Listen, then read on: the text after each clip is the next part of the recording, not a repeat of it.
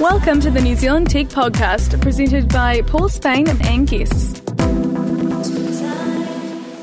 Welcome along to the New Zealand Tech Podcast. This is episode 151. I'm Paul Spain. I'm Alistair Cook. And I'm Peter Hall.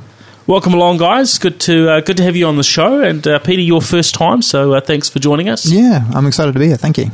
Now, just fill us in where you fit into the tech world. Into the tech world. Well, I am currently running an event that is launching this weekend called Digital Nationz, which is New Zealand's first digital entertainment expo.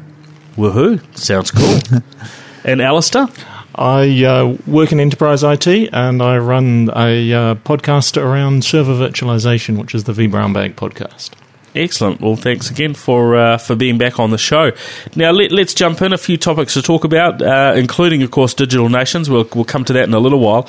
Now, first up, BlackBerry. Now, they've been in the media. They announced late last week they had made a loss in the last quarter of close to $1 billion, which is kind of a major amount of money for what is becoming a smaller business. $1 billion. $1 billion.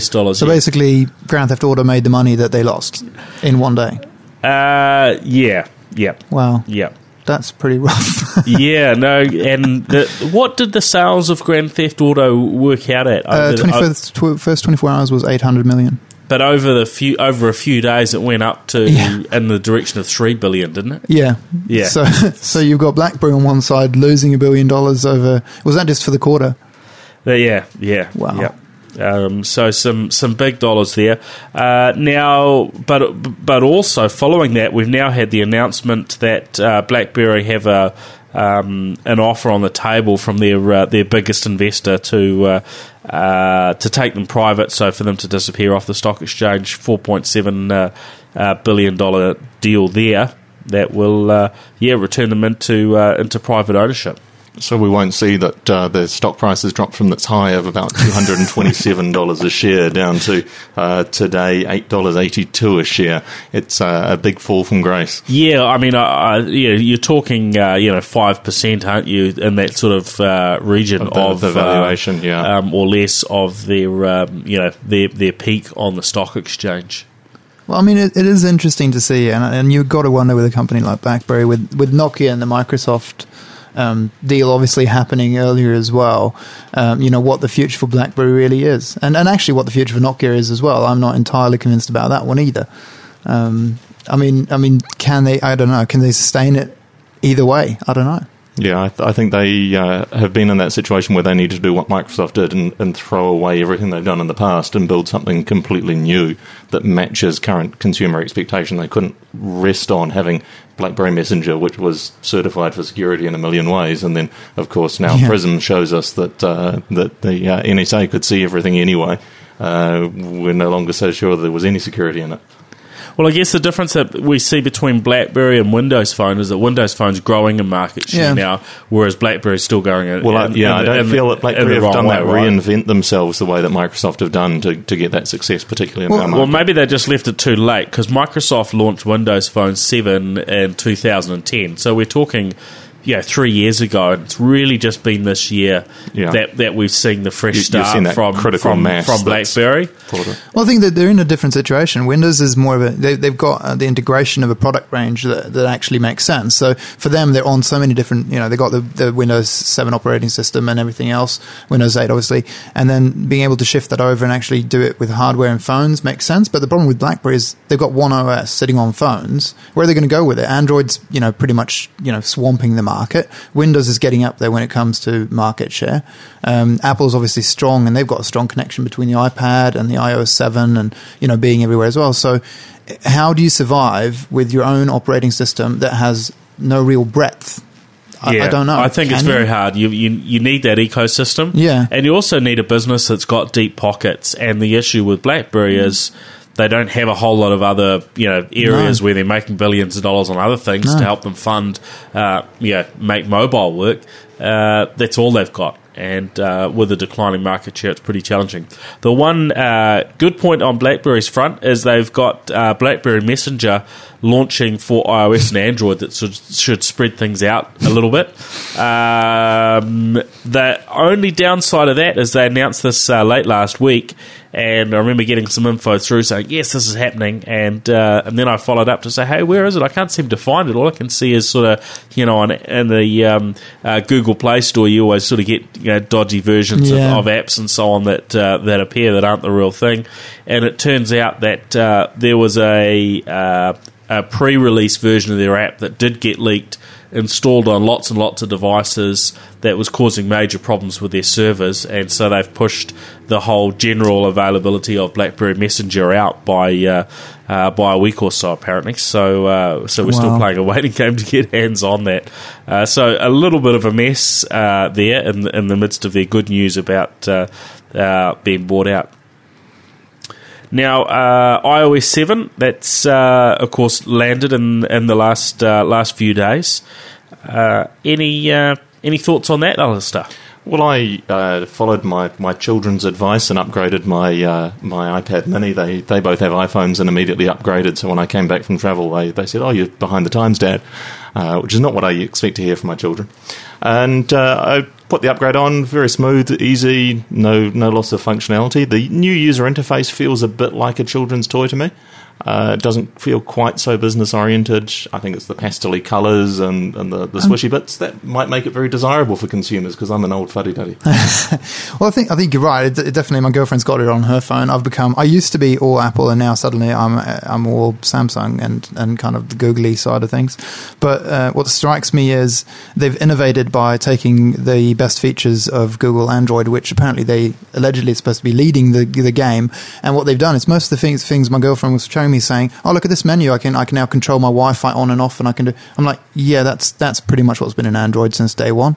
So I don't know if it's an admission of, yes, we don't always know the best solutions of things, and we're quite willing to do our own interface, make it look really cool, but actually just rip off everybody else's functionality and put it in there, or if it's a sign of how they see the market in general, going, well, people are used to it, so it's easier for people to adopt from an Android phone into an I don't know, but it's felt very derivative, derivative, and I didn't see the innovation in there. You look at it and you go, it's not that much different. You wonder whether if Steve Jobs was still with us and still at the helm, whether people would have been sacked for suggesting that this occur.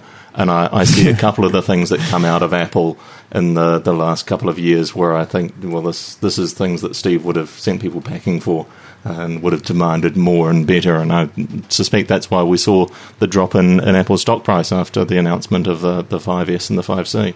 Well, they were retreads. They were. I mean, the mantra and whatever structure he might have put in place. My biggest problem with that structure is, I don't know if he thought that indefinitely they could keep going with this, because clearly they cannot, and I think they know that they're going to have to come out with the 6. They can't wait another year. Yeah, I mean, they do seem to have this sort of model of doing the big product and then the smaller change around hardware. But I mean, I've been using iOS 7 too. I quite like it. You're right. There are things, and I think we're seeing this across all platforms. Really, is each platform, if they see something that's good that they don't have, sure, they're going to draw on that if they can work out a way that fits in with the way they operate to deliver that. And I think each one will continue to draw on what the other ones are doing, but it seems to work well. And certainly the new hardware, that just continues to step up. I don't think we're probably going to see Apple's sales numbers sort of decline or anything like that. I think the market's growing. They're continuing to sort of position themselves, probably I think at that sort of premium end. I think there was that thought that, hey, the 5C is going to be a lower cost device, but it's not. And they've proven by having high end devices they can be a pretty profitable company. That is true. They would risk cannibalizing their profits really if they release a much lower cost device. They've always wanted to be a premium device, and I think that's true. The whole product range it's got to be an aspirational device, and you can't make a cheap aspirational device. But the thing is, the whole strategy, which isn't actually a bad one as well, is hand me downs. Like it's the kids that we're seeing with the iPhones are using their dad's iPhone that he had because he got a new one through work that he paid for, and then he hands it to his kid or whatever. So their strategy is, why would we make a low one when we know that the dad's going to buy the new one and hand his old one to his kid anyway? And yes, the kid isn't going to be there necessarily on the latest generation, but even if they've got a 5 now, they're going to be stoked. Figure that, getting an iPhone 5 and you know, because your dad got an iPhone 5S, that's awesome. So I can see where they're going with it. It's not a bad strategy. Yeah, I think it's working reasonably well for them. They're still making profits that are out of this world, and it's a sign of the sales. I think they shared some sales figures around the launch in the US and various other markets, New Zealand not included, of, was it 9 million handsets sort of sold over the weekend, which I think was a record for them. So, although there was that sort of the stock price drop after the announcement, in reality they're actually selling truckloads of product. So I don't think they're in too bad a state. Well, I think the stock price doesn't necessarily reflect anything specific about the company so much as sentiment amongst the people who buy and sell the stock.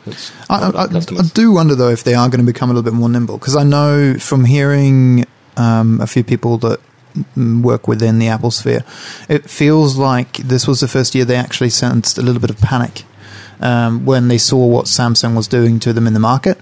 And I would argue that this might be the last year we see so... I wasn't blown away by the changes in the phones, and they felt like they were kind of like meh. Evolution, not revolution, all that kind of stuff. I wonder if from now on we'll see them close the gap, and it might not be every other year. They might need to do more every year to keep on top of them, because Samsung and HTC and these guys are just going to be hounding them down and trying to be more nimble. True, but also we look across the industry, we're seeing we talked about this before, sort of innovation curve that was very, very steep for a while, sort of starting really to flatten out. And when we see the differences across probably just about any vendor, the differences that we saw, 2, 3, 4 years ago and so on, between one product and the next, that's now starting to reduce. That's true. Yeah. All right. Now, other bits and pieces. Now, Vodafone have been working globally on a new payment system, which utilises the near-field communications capability that's built into a lot of smartphones. A lot of the Android phones have it. Windows phones have it. Nothing from Apple yet. They've obviously got some other plans up their sleeve, but Vodafone have been working on this internationally. Now, we've seen in New Zealand some things from 2 Degrees and most recently this year a trial with Telecom that we've talked about in the past. Vodafone have opened up this trial in New Zealand, and I believe in other markets, which looks as though it's fairly well developed. Doesn't look as though they're too far off actually launching a product based on all the documentation and so on that they've shared with us. They've right down to fee structures and so on. Now in New Zealand, they've partnered with I think it's actually on the back of their Visa. And was it BNZ? Yeah, Visa, and BNZ. Yeah. BNZ, yeah. So they've got them involved in the trial, and basically what you can do is put the special SIM into an appropriate smartphone, which at this stage I think is just limited to Android. So we've got it on a Galaxy S3 at the moment. The software.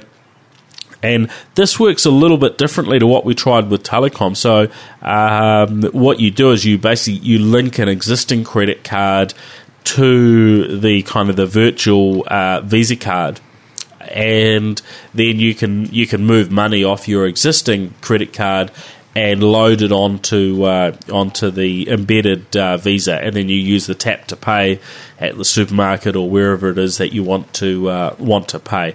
And the same sort of rules apply that with a standard tap to pay or whatever Visa and MasterCard have their own terminology for that, but that's what I call it. You tap your phone onto the terminal. Any transaction under $80 will just go through automatically. Over and above that, then you need to put in a PIN number. Something new that I have seen with what Vodafone are doing here is you can set it up so it won't do a payment unless you've authorised it on screen first. So you can actually, I think some people are a little bit worried with these new types of credit cards and with payments through the phone that someone could bump past you and take money off your account. I'm not sure that's too likely, because if there was a dodgy merchant doing that, it would soon become pretty clear to Visa or to MasterCard or banks, etc., that look, this is a dodgy terminal. None of the transactions are actually legitimate, and that'll be reversed anyway. But I wonder if you could, just thinking about technology-wise, I wonder if it would even allow it to do a multi-tap. I wonder if it wouldn't actually allow you. Because did you mean that if they could tap to pay and then basically the receiver would kind of ping you twice? No, more the situation where you're walking in a crowd and someone's got a portable payment terminal with you, and just happen to bump up against or a directional aerial on it, so they don't have to get so close. Those drive-by billing you. Those sorts of things, right? So, but it would be pretty obvious once they've got a few complaints of people saying, "Hey, what's this transaction? Hey, what's that transaction?" Linked back to one terminal. So unless there's something smart that hackers can do to vary the terminal number or something. It's not like hackers are smart and basically break everything under the sun. So I'm sure we're safe. But anyway, so I thought that was unusual, but nice to have that option to be able to authorise when a payment's going to be made or not. So I'm going to say a few things that I find interesting about this. Is one thing for me is. We don't really talk about the other side, which is the fact that the merchants now need to start having these. Like the amount of places I go that they don't have the tap thing, I actually find quite astonishing. I mean, it will roll out, and I think by the time these things become really mainstream, within sort of probably 24 months, it'll be pretty broad. But you've got to get from a place where you didn't have any to where they're everywhere. And the same way it once was with FPOS. Lots of people didn't have FPOS. Now you can be out at the beach somewhere, and there's a guy with a little coffee cart set up or ice creams, and he's got a mobile FPOS credit card terminal, and it's almost impossible to find someone that doesn't take FPOS type technology, right? And these things are much more widespread in Australia than they are here, which is unusual because usually we're well ahead of the Australians on adopting these things. But I use mine for my. I do when I can. My paywave for the first time today. First time I saw a event, a place with one that I wasn't going to spend too much to be on the limit. Well, the other thing as well is, and I think it might be a trick that's missed so far, is all these bloody loyalty cards we have. I would love to have an NFC chip where I just loaded up all these loyalty cards, because you get them from the coffee shop and you get them from everywhere, and I hope that that's the next one, because it's great that they're doing this. I think maybe a way to get people used to it would have been better to actually do the free solutions first, right? So they get a sense of, I can use this, I'm using this for my loyalty cards, and then when you've got people used to that, you go, hey, now how about using that for your payments as well? Yeah, and some of the solutions that we've looked at already have that type of capability that they've been working on and deployed. Vodafone are talking about this in some of the marketing material in some of the countries. They're talking about moving to loyalty cards in the future on this solution. Yeah, and the telecom one that we looked at had a sort of an area for that. I'm not sure it was all fully rigged up yet. But those things are certainly will come over time. And I guess the most obvious one is the supermarket. One, because you carry around those flybys and the one cards and things like that. Coffee shops. So if they can do all that stuff, that'd be great. Now, a bit of an announcement today from Microsoft around their new Surface devices. So they've announced a whole new generation of Surfaces. The Surface RT product loses the RT name, just becomes a Surface 2. and then the new Surface Pro is just Surface Pro 2. But I guess the big bit around it was that there's a broader range of accessories this time round that will make the Surface products, I think, much more useful. So first up, there's a docking station available for the Surface Pro series, and that'll work with the existing Surface Pros that are already out in the market. We've got a whole bunch of ports in there. Have you had a look at some of the details around these accessories, Alistair? I had a fairly cursory look at the coverage that The Verge had today, and because I use a tablet device when I'm mobile and travel a lot, and so a very small and light device, quite similar. I have a Sony equivalent, and when I come back into my apartment, I put it on a stand and plug it into an external docking station. I think it's an excellent solution for being able to use the same device in two different form factors in two different locations. And I think the docking station is a great thing to have. Yeah, so the docking station is going to launch in New Zealand. It's called Docking Station for Surface Pro is the name I've got for it, or Surface Pro Dock. Now, it's not going to be available immediately, though. That's and a few of the accessories have been that are being announced aren't coming actually until early in the new year. $310 in the New Zealand market, and that will include a power supply as well for the device. And that's broadly comparable with what I've paid for a USB 3 equivalent device that, like this, has a connectivity for an external monitor and the usual USB ports and a wired Ethernet port. I presume that the new dock has a wired Ethernet port? It does indeed, yeah. Yep. I must say, I don't have one myself. I actually really like the Surfaces. There's a lot of stuff that they've put in there that I would have expected. If that would have come out and it would have been an Apple product, I would have gone, yep, makes sense. The kickstand, the keyboards, everything with that makes it a device that is more. Because I've got the iPad Mini, love it. Great for reading and stuff like that. Yep. But apart from that, it's not great. You couldn't use as a laptop replacement. I actually really like the Surfaces. I think they've done a good job. It's a shame that they haven't done better so far in the market, though. Yeah, well, I think it's good to see that they're certainly not quitting, and they're continuing to throw more at it. So the key thing that we see that stood out for me anyway on the Surface 2 is it moves to a Tegra 4 processor, which enables a few things on it. In terms of new functionality, so the display now moves to a full HD 1080p, so stunning video. They've improved. They've moved to USB 3 as well, so really fast connectivity there.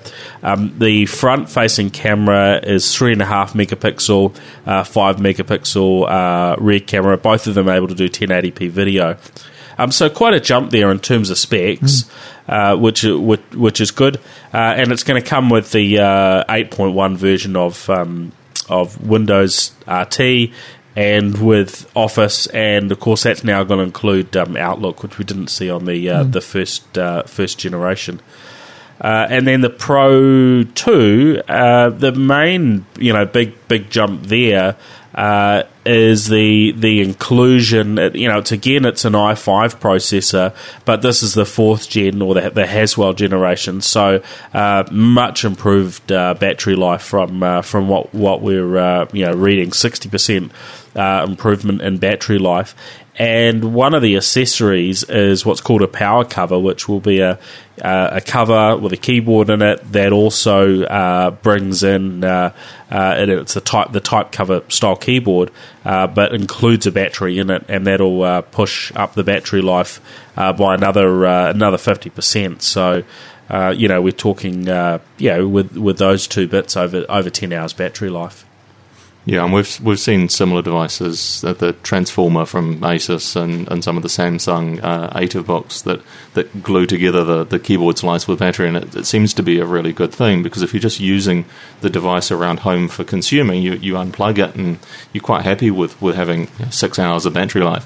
But if you then need to go and do a day's work, you don't need to take a power supply if you've got 8 hours worth of battery life. a really sensible move. Yeah, it's pretty handy, and I think it was, one of the things that a lot of people were waiting for was this next generation of the Surface, because it's an amazing, form factor for what is effectively a full-blown machine. Yeah. But it was that low battery life that was a bit of a bit of an issue for some. So, just having a look at the pricing, all of this stuff's been released to us today. So the Surface 2 is going to be $649 in New Zealand with the 32 gigs worth of storage, and $799 for the 64. The Surface Pro 2 is going to start at $1449. That's with 128 gigs of storage, and then there's a 256 gig model, which is going to be $1,879. So they've moved up the storage there. Whereas before we had 64 and 128 models, it now the very bottom is 128. Wow. We're also hearing, I think, about a 512 gig model launching in other markets. So, I don't know whether that'll land here. And in terms of accessories, that the new touch cover, which is actually thinner again from the existing one, which I'm not quite sure how they did that, because it was already about what you would expect for a cover on one of these things anyway. But that's slimmer again, and they've got backlit keys in it, so that's kind of cool. And then there's a new type cover. The touch cover $285 and $200 for the type cover 2. And again, that's got backlit keys. And there's a car charger as well, $80, and that dock that we mentioned at about $310. Waiting to hear about the hold on. One other thing, there is still actually going to be a 64 gig model apparently of the Surface Pro 2, but I don't know whether that'll be available in the New Zealand market because we haven't seen pricing. The models with 256 and 512 were apparently coming with 8 gigs of RAM rather than 4, so they'll be definitely on the heavier end there in terms of specifications. And the other bit that they're doing is they're throwing in a bunch of SkyDrive storage, 200 gigs of cloud storage for 2 years, and a Skype account with, I think it's going to be unlimited Skype Wi-Fi, which is their Wi-Fi service that you can use to get Wi-Fi out and about on hotspots, and Skype calling to landlines in more than 60 countries for 1 year as well. So they're really trying to take advantage of that broader ecosystem in two ways. One, to make it a value add that sort of convinces you that the price you're paying for the device is actually really good because you get these other things thrown in. But I think also to move more people into their ecosystem as far as, away from the likes of Dropbox and into SkyDrive. And certainly if you're going to get 200 gigs worth of the storage, that'd be pretty tempting. Yeah, I think the sheer volume of things that we end up putting on these cloud storage platforms make the free 2 or 3 gigs disappears very fast, and larger volumes required.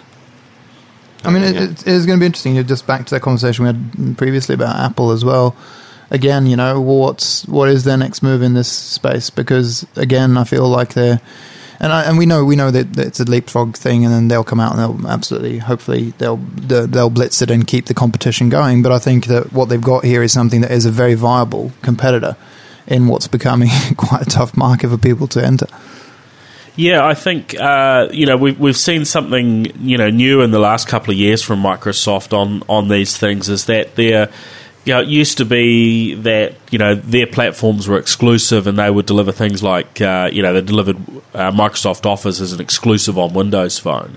They had SkyDrive support on Windows Phone only, in terms of phones.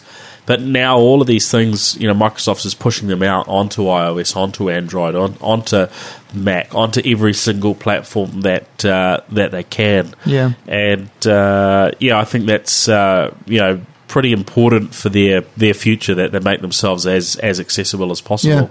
So it's certainly good to see more competition in all of these areas. Whether it's in that cloud storage or otherwise.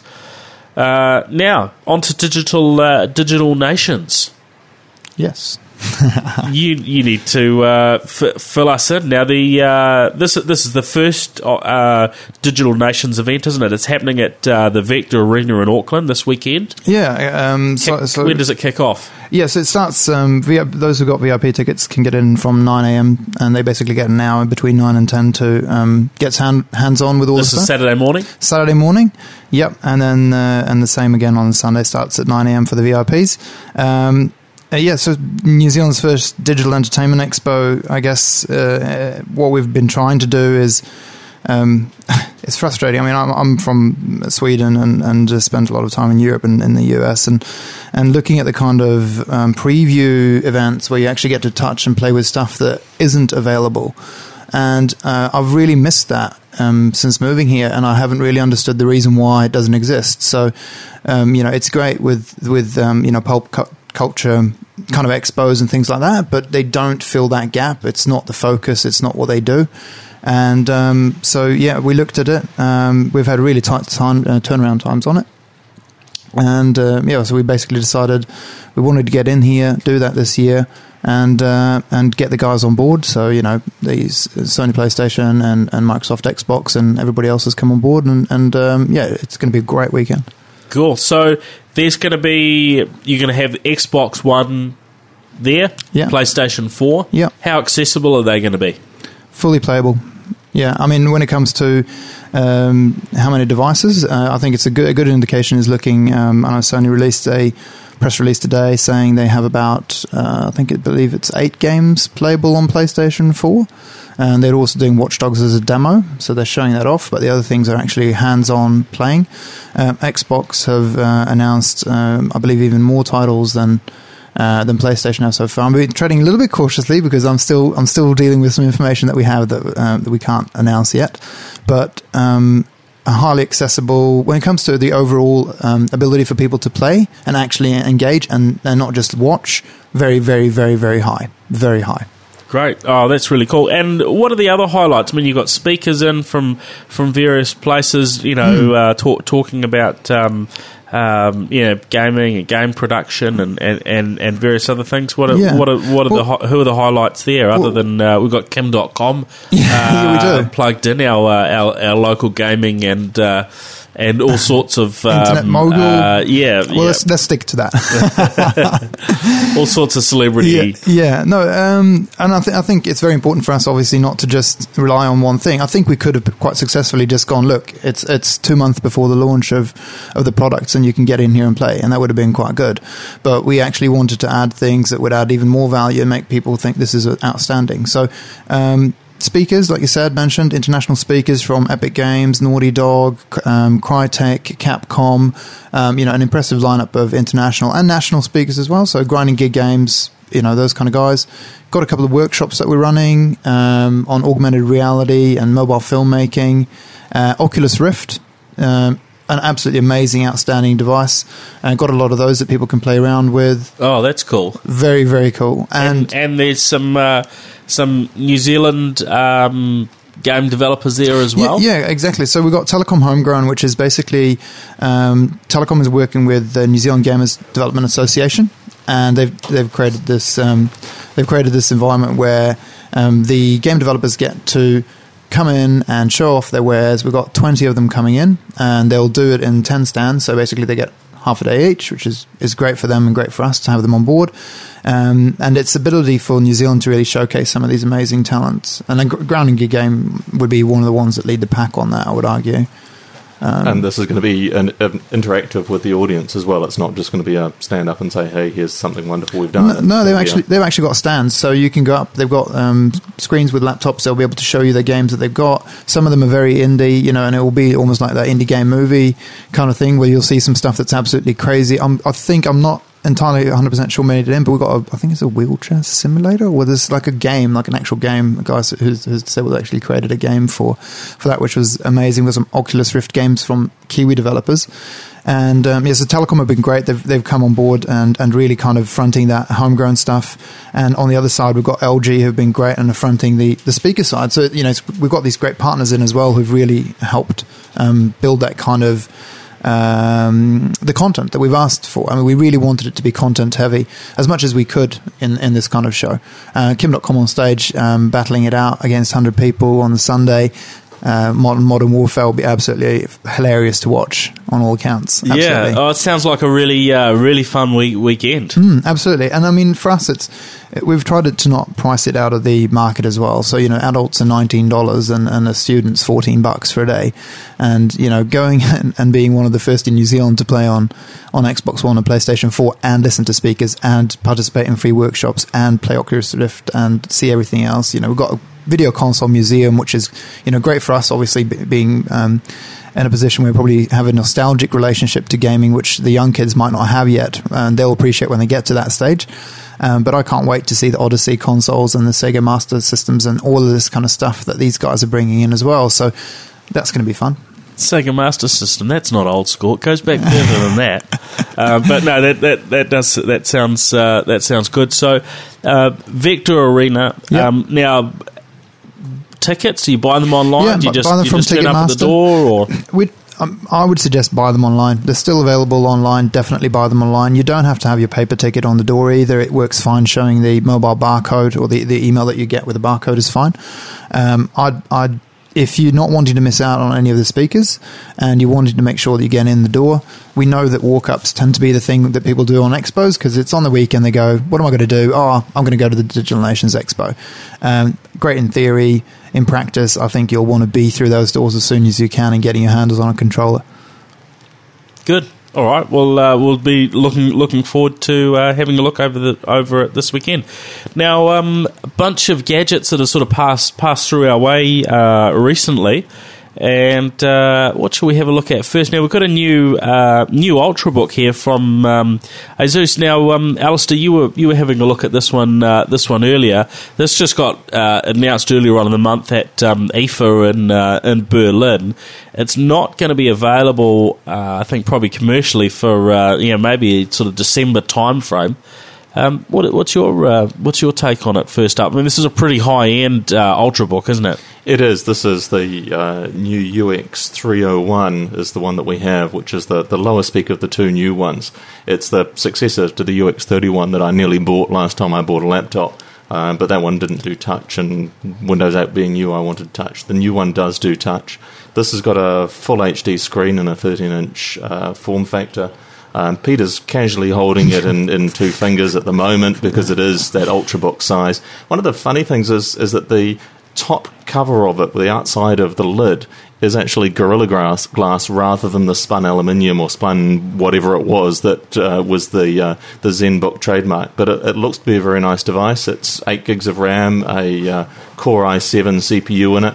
The higher end one has a really high def, one of those multiplied pixel displays. It's something like 5 megapixels worth of screen display, and has a discrete graphics card in it as well, and that looks to be a very interesting device, although I imagine you'll spend a little bit of money getting that in your hands. Yeah, well, both of these are pretty the new ZenBook is a pretty high-end device, so yeah, they're talking it being available, this one's the full HD display, but also in what they call WQHD, which is 2,560 pixels by 1,440 pixels, and we are starting to see a number of devices come through with these types of resolutions, and even higher, up to 3,200.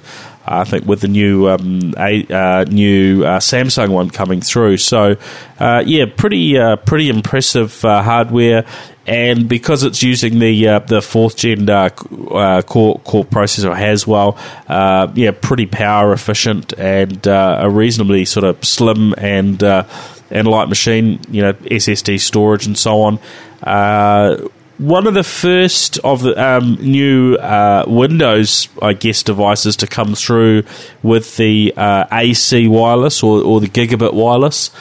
So we're now starting to see, and I think we'll see that with a lot of the other Ultrabooks, will come through with that, much improved Wi-Fi performance, which becomes essential.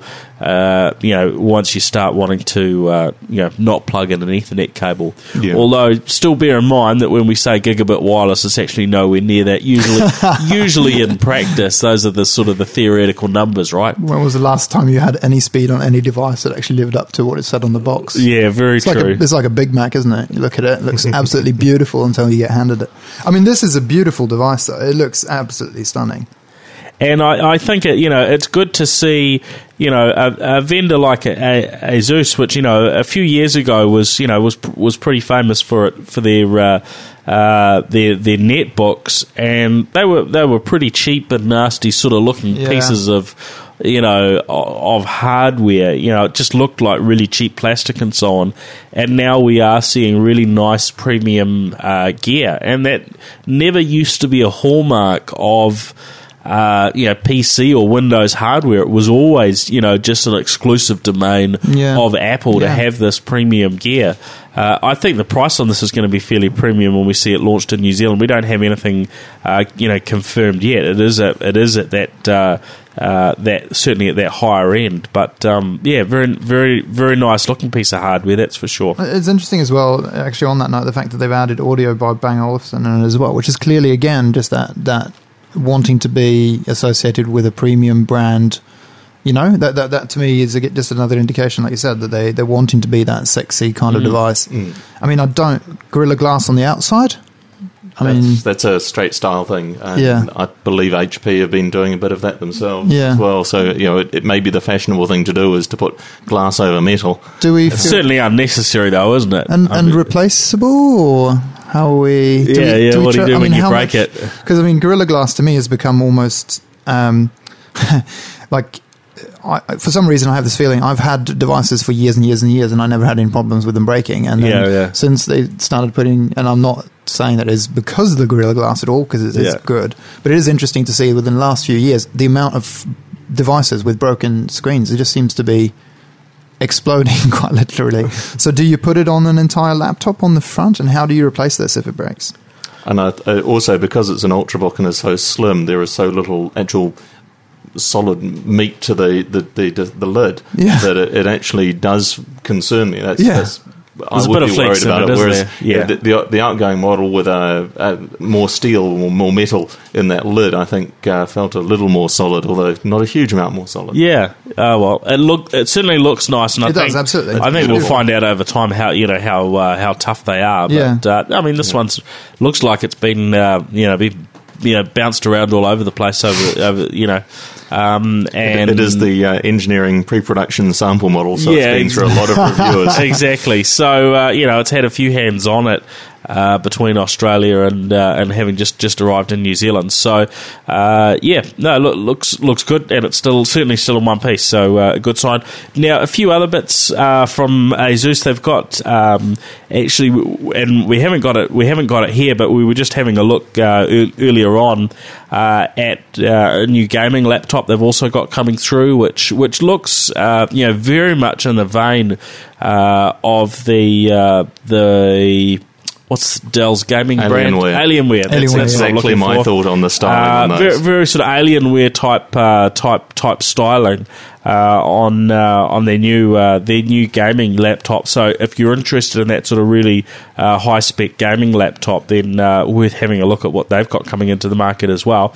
But a couple of other tablets here. We've got their MemoPad HD7, which is a sort of a lower end 7-inch tablet there with typical sort of specs. Front and rear camera look quite reasonable. 1.2 megapixel front-facing camera, 5 megapixel sort of rear-facing, 1080p video. The HD7 is coming in at $279, so sort of a mid sort of price point, shall we say, in terms of nice pink one you got. In terms of pricing, all sorts of colours. So we've got pink, and there's a sort of a fluoro green one here, but also available in more conservative colours. And it seems to be a nice, solid, chunky 7-inch laptop. It's not a tiny, thin device. I wouldn't be so concerned about letting my kids use it. My kids are a little older. They take care of gear now, but when they're a little younger, you'd be concerned about giving them an 8mm thick tablet and be worried that it'd get damaged.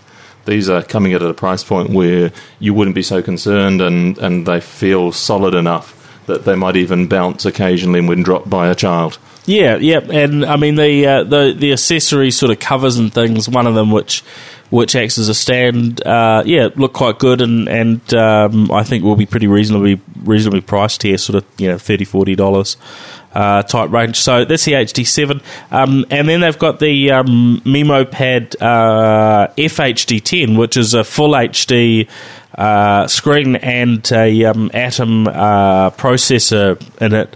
1.6 gigahertz. Looks quite nice. Similar sort of camera and so on. And I think that one's going to be the model they're launching in New Zealand. 32 gigs worth of storage, $499 for sort of 10-inch. So reasonably sort of typical, pricing there. Not aiming right at the top end of the market. Aiming, I guess, at a pretty accessible price point. So, yeah. Yeah, and I've been using the device right through the show to read all of the news on it. I hadn't realised that it was an Atom-based tablet. This is the first time I've had an Android device with a non-ARM CPU in it, and runs beautifully. The high-def display is nice. I mean, the resolution is more than full HD. It's according to the specs here, 1920 by 1200, which is that's right. A pretty high-res screen for this size of device. And I think what we're from what we're hearing, we're going to see many more of these devices come through that have got an Intel processor inside them rather than the ARM chips that we've seen in the past. And that's where Intel just seem to be putting a huge amount of effort into making sure that they're able to compete strongly really in every area that they play in. It's a really nice device. It is. And another perspective on it is that because it's the same CPU that you could run Windows on, it should lower the engineering cost to develop new tablets, because you just develop one common platform and push onto it the operating system of choice at ship time, or potentially even give customers the choice of operating system when they buy the device. Yeah, I think there are probably a couple of sort of small technical challenges in terms of the differences, but I'm pretty sure one of the devices that I looked at CES, there was basically two identical products, one which had Android, one that had Windows. Certainly some of the engineering, demonstration products and so on from Intel, were identical between whichever operating system. So I think that's probably a good point there, Alistair, and will undoubtedly make it easier for manufacturers to put Windows on these tablets, and particularly the smaller form factor ones, and eventually lead to us having cheaper devices to buy, because there's less engineering effort. That's what we're hoping for. Yeah. We're always looking for cheaper devices. Or more margin. Now Samsung continuing to bring a lot of new products to market. Now we've been playing around with the new version of the Galaxy Note, the Galaxy Note 3, and I've been on that for a little while, and pretty impressed with it actually. It certainly is really, really snappy, enjoying the move to a full HD screen, which the previous Note didn't have. You've got the screens bumped up a little bit from that original 5.5-inch processor to 5.7 inch, and the device itself doesn't seem to be really noticeably much different in terms of size. I don't think it's really grown. It's marginally larger, but it's in terms of profile, but thinner. And Note 2's been my daily drive for the last nearly a year, and the Note 3 feels significantly smaller in my hand. Yeah, and what do you think about the back? The plastic back that actually looks like it's stitched leather. It reminds me of the original Nexus 7's back that was Steve McQueen's driving glove feel. I think that same sort of meme is going on in here of looking quite sophisticated. It works fairly well for me. I like the look of the style. I actually prefer it to even, looking at my Samsung Galaxy 4 and I'm comparing it, I actually probably would rather have it, actually. Yeah, it's really nice. I was actually surprised when I heard about it. I thought, oh, that's disgusting. Yeah. That is really just gonna look silly, but it actually looks fine. Yeah, it does. I was surprised. So it's a bit retro style that I think I've seen a couple of other things that have the chrome and leather feel. You're right. It does feel a bit like early 1960s. PDAs. Yeah. Like it feels like when it was the executive guy who had the fake mahogany paneling in his car and was sitting there chain smoking. Somehow it brings back a little bit of that feeling. And but the they get early away file with effects as well, with the leather cover. Exactly, the leather file. But they get away with it. I think I actually think it really works. Yeah. And it's got to be better than Gorilla Glass on both sides of a phone, right? So has to be. Yep. So next up is the Galaxy Tab 3. Now, we've got here the 8-inch model. There's a 7-inch, 8-inch, and 10-inch.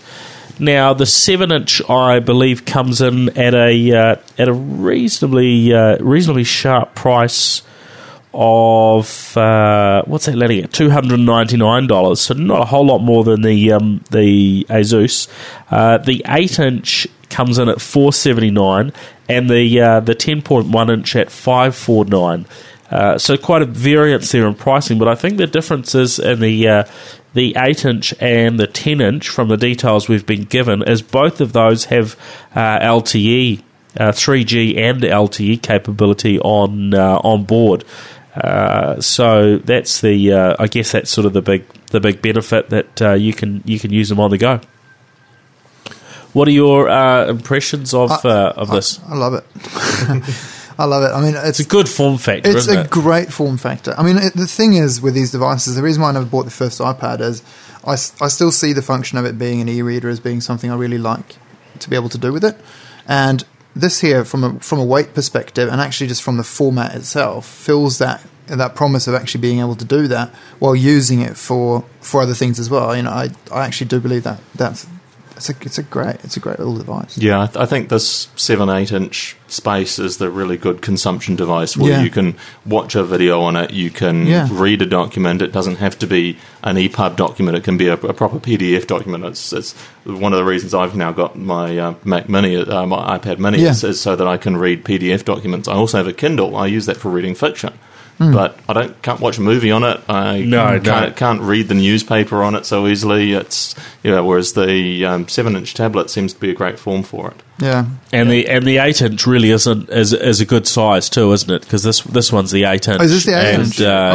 Yeah. So that's got the SIM card slot on the side, which I believe the 7 doesn't have that, so that's the sort of probably the key difference in terms of there being a big price difference between those models. But and it's got a clear and really bright display, very vibrant display, which I think is extremely important. And as you said as well, for that kind of video playing when you're traveling or whatever you might be doing. this is perfect. Yeah, I think good. Pretty good products. We're talking 16 gigs of RAM across, or 16 gigs of storage in both of these models. So yeah, not massive, but they're extendable and micro SD, and that seems to sort of be becoming the norm in the tablets anyway. more often than not, they've got this type of storage, certainly as a starting point. And I think in other markets you'll see a bit more variety, but New Zealand being a smaller market, we don't necessarily see all the different sizes launched here locally.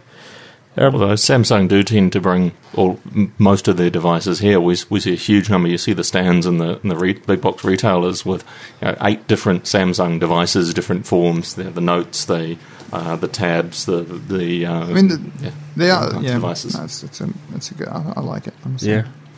All right. Well, we're probably we've run a little bit longer than we probably planned to, but that's us for this episode. So thanks everyone for listening in. Now, guys, where do we find you online, Alistair? My online brand is all Demitas, which is my company name. So my Twitter handle is @DemitasNZ, and you can find me blogging at demitas.co.nz amongst a number of other places. Oh, very good. Well, I must say I've started this whole Twitter thing. I tweet at things, and people tweet at me. So DNZ Pete is where you can find me, and I will tweet at you, hopefully, if you tweet at me. And I also, obviously, Digital Nationz with a Z at the end.com or digitalnationz.co.nz.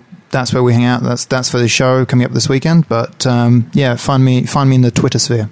Oh, that's great. Well, thanks, guys, for joining us. You can also track me down at Paul Spain on Twitter, and I'm across Google Plus and so on, Facebook as well.